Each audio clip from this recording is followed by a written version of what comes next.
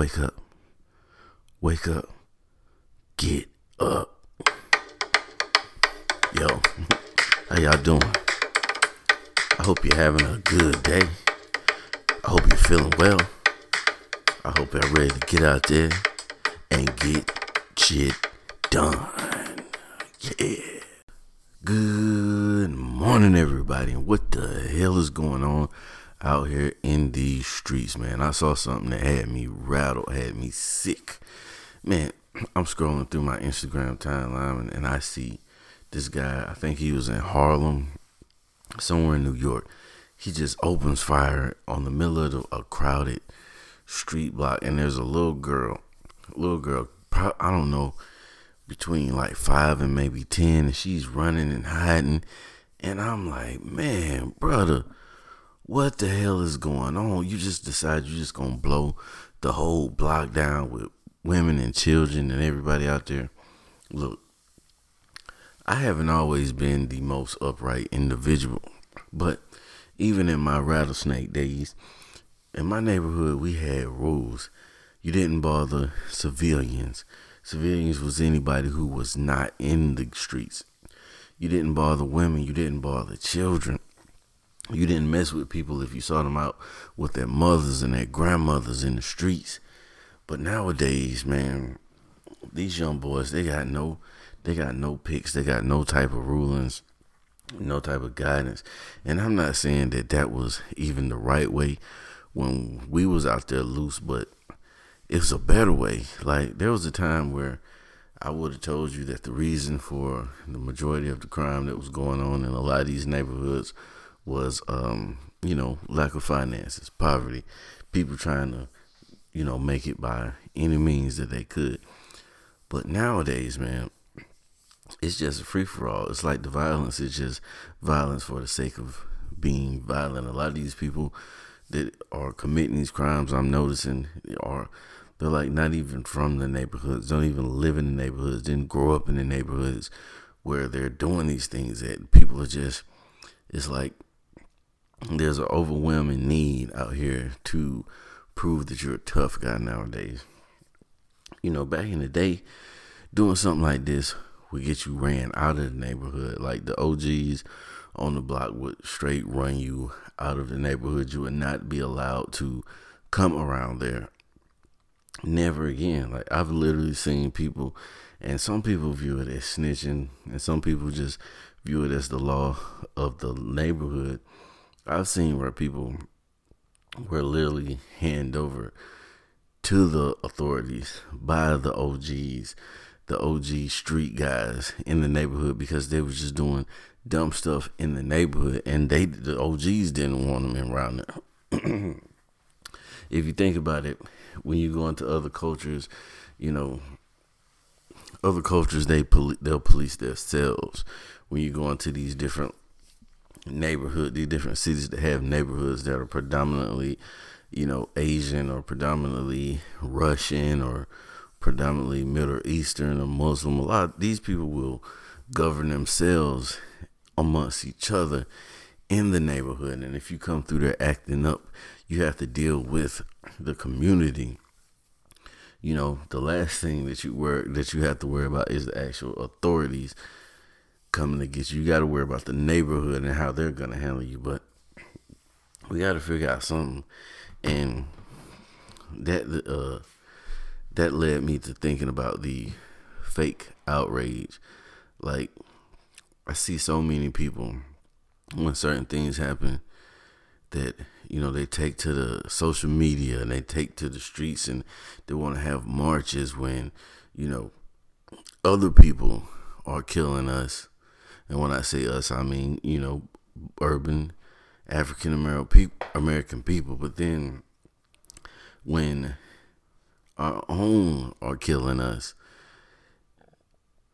everybody's silent about that. Nobody has anything to say about that. Like, we got to have that same energy. We got to have the same energy that we have when a police officer or some neighborhood watch guy kills, a person, especially an innocent person. We got to have the same energy for that as when, one of these outlaws of the neighborhood are out here hurting innocent people. We need to have that same type of energy, that same type of voice to speak up for the people who, are just caught in the middle. And, that's why I call it fake outrage, because people get all amped up about something this week and then next week they're on to another subject. I had to tell somebody close to me about that. They were mad because someone, started a rumor about them, said something about them, and spreaded it to a lot of people close to this person. And they were hot. And I was like, look, man, you're the butt of the joke this week. Next week, somebody else will be the butt of the joke. Don't even worry about it. It's not that serious, man. But that's the same mentality that people have about these things that are so serious, and they get so much news coverage and they get blown up so big, and then the next week we're mad about something else, man. It's like every day you get up and go on your timeline, like Lil Duval says, what are we mad about today? But I'm done talking about that, man. Let's move on. So look, I got a feel good story for y'all. Make you feel good, feel real good. You know how you hear about NFL players or NBA players who have jobs outside of the league, and I'm not talking about being sports analysts or coaches or things like that. People who actually have real jobs outside of the sports that they play. Well, check this out. There is a football player out there who is, in his spare time, during the off season, is an Ivy League professor and works on Wall Street. He does this during the off season. It's the Jets linebacker, Brandon Copeland. Graduated from the University of Pennsylvania, Wharton School of Business. Right? So, in the off season, he works for West Multi-Strategy Advisors. That's a Wall Street advisory group, man. And he teaches a class on inequity and empowerment, urban financial literacy. How about that? I bet y'all thought I was going to say this man worked at McDonald's or Trader Joe's like your boy, or he was a stalker at Walmart at night. No, man, this man is a full-fledged professor. Don't underestimate these guys just because they play ball, man. I remember when I was young, people would say that football players were just big, dumb guys. But if you really look into the NFL, you'd be surprised how many intellectuals there are out there playing ball who their plan was never to play ball. Their plan was to get the education. I was looking at the story of Tiki and Rondé Barber. And who was it? Tiki, he said that his plan was never to be an NFL football player. He wanted to go to school and become an engineer. He was going to school for engineering. And just so happened the first string running back injured himself, and he just came out and shined and ended up, starting and making it to the league just by happenstance. So look, don't underestimate these guys because these guys are serious, man. But enough about that. Even though we can never speak enough about that. Hold up, my head itching.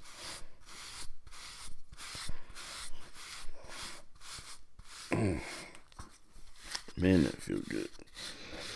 Sometimes you just gotta make it do what it do, baby.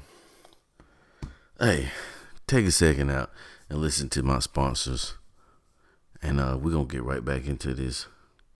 Yo, you ever heard somebody say that men are dogs? You know why they say that? Because what they're trying to say is a man will hump anything, because a dog will hump anything. A dog will hump a tree. A dog will hump a leg. A dog will hump a couch. A dog will hump another random dog. But being that we all know that dogs like to hump things, would you ever think that a dog humping something would be a situation where the police would be called? Where it was? Well, it was. Apparently, there was a gentleman in a dog park whose dog took a liking to another dog and proceeded to get his hump on. Now, the owner of that second dog, which is being called Pitbull Pam, approached the owner of the Humper and took exception to it and told him he should leave the dog park. Because, of course, she has the authority to kick people out of the dog park, right? And she don't. So once the owner of the dog that was doing the alleged humping refused to leave the dog park, what did she do? Of course, she calls the police on him. That's the number one move. Somebody does something you don't like, they won't do what you tell them to do, call the police on them. Listen, people, the police is not your customer complaint line. 911 is not a customer complaint line. It's not you should not be calling the police because people are getting on your nerves or doing things that you don't like hanging out at your favorite dog park. Look, I feel like there are people out here who are using the police as a tool to keep people that they don't want in certain areas out of those areas. Because, of course, you call the police show up. 9 times out of 10, the person that the police were called on is going to be pissed. They're probably going to be a little bit irate. They're probably going to be a little agitated by the time the authorities get there and start questioning them. And then things can get out of hand. So, my advice to you, good old Americans, is if you ever, and I know people aren't going to like this, but I'm going to say it anyway. If you're ever in a situation where the police are called on you about something foolish, about something trivial, the best thing for you to do is to remain calm, because remember, that officer is responding to a call. He didn't just come over there bothering you for no reason. He's there because he has to respond to the call. Now, the officer may say something that you don't like. The officer may advise you to leave, and you may feel that you have every right to stay where you are, which you do, but it still may be in your best interest to leave. And remember that your qualm, your problem, your issue is not with that officer. Your issue is the person who called the police on you. Don't take it out on that officer. Just go ahead, suck it up, swallow your pride for a second and leave. But make sure that you're able to get a card from that officer so you can get a copy of the report, because he's going to have to do a report because he's called out. And then you can file complaints or even civil, are they called silver charges? Silver. You can take that person to civil court for unjustly calling the police on you. That's how I would handle the situation in a perfect world, because if the police show up and you start arguing with the police, you're never going to win an argument with the police on the side of the road, in the dog park, at the mall. So don't even try it. Take yourself to court. Now, like I said, in those situations where somebody's calling the police on you, and it's in your best interest to hang around long enough to give your side of the story. Make sure you get a card so you can get a copy of that report, and then just leave if he tells you to leave. Let that go for the day, and then fight your battle later. Man, I be dropping jewels out here. But I digress. For the first time ever, I was kind of excited about this. I got to play on a live stream yesterday with Rigor Mortis 99. Y'all go look him up on Twitch. Rigor Mortis 99. Good dude. Invited me to come play on his live stream with him. We were playing Apex Legends, man, and I enjoyed myself thoroughly. We didn't get any wins. I didn't even get any kills, but I had a good time playing with him, man. I watch a lot of live streaming, so I was excited and nervous at the same time to play. But at the end of the day, I was like, okay, these people don't know who I am. They know who he is. And I'm so geeked up that I'm watching him. I'm watching the live stream on my phone while I'm playing. That's probably why I was playing so trash. No, that's not why. You're playing trash because you're trash, DeVille. You're trash. You got no game on Apex Legends at all. You should have talked him into playing some COD, but that's neither here nor there. If you want to get down with me on Apex Legends, Call of Duty, 2K, whatever, man, my gamer tag is DVILLE404. You know, jump on there and add me and tell me. Make sure that you message me and tell me that you came to me through the podcast, and I'll definitely add you as a friend, and we can get it popping on there, man. But yeah, that was interesting and that was different. I never did that before. I've always been on the end where I was just watching, and I actually got an opportunity to play today. That was bomb. That was real bomb.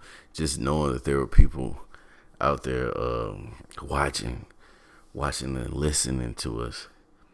You know, I started retweeting and sending out messages to people saying, hey man, I'm on Twitch playing Apex Legends with this guy, just to see if people would tune in. You know, and people did, and I'm all reading the comments and making comments on the comments.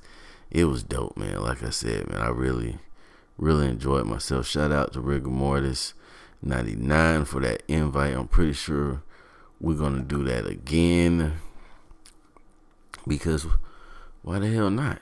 I'm gonna bug him to death. If he don't pull me up on there, I'm gonna bug him to death until he pull me back on there and let me play some more.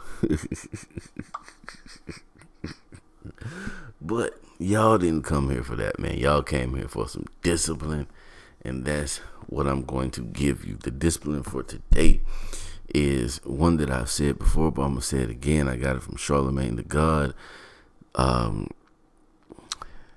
You have to learn how to spot a opportunity even when there's no check attached to the opportunity. Because when he came to me, when Rigor Mortis 99 came to me, we were talking about streaming and content creating and so on and so forth. And when he sent me the links and everything, and I was like, okay, I'm gonna watch you, check you out. And so I tuned in, and I was watching him, and he just hit me up and was like, hey, you want to play? Hell yeah, I want to play. But that was an opportunity, whether he realizes it or not, because he has an audience just like I have an audience. So there was an opportunity for both of us, because maybe some of the people from the podcast, some of my Twitter followers, some of my IG followers would jump over to take a look at that stream because I'm on there. And then maybe some of the people from the stream would jump over to my podcast and listen to it just because he was on there. Matter of fact, because he put me on that stream, I'm going to invite him to come over and be a guest on Thoughts by DeVille DI, because that's only right. And like I said, man, we know each other. We're cool and all. It wasn't like it was a real random meeting. This was just the first time that we discussed this type of thing and let each other in on, the projects that we had going on. So, man, like I said, man, I appreciate it. Shout out to Rigor Mortis 99. Now, take this information, do with it whatever you will.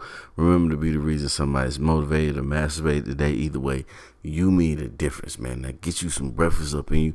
I got some turkey sausage waiting on me. I'm gonna throw some eggs in there, just a tiny bit of salt, maybe some paprika, no cheese. I'm getting away from that dairy for a minute, because I'm gonna need that energy while I'm out here getting shit done. Do me a big favor and hit me up on Thoughts by DeVille DI, the podcast Facebook page. Give me some topics for that What DeVille Thinks, and make sure you have an amazing day. I'm DeVille DI, host of Thoughts by DeVille DI, and I'm out of here. Peace.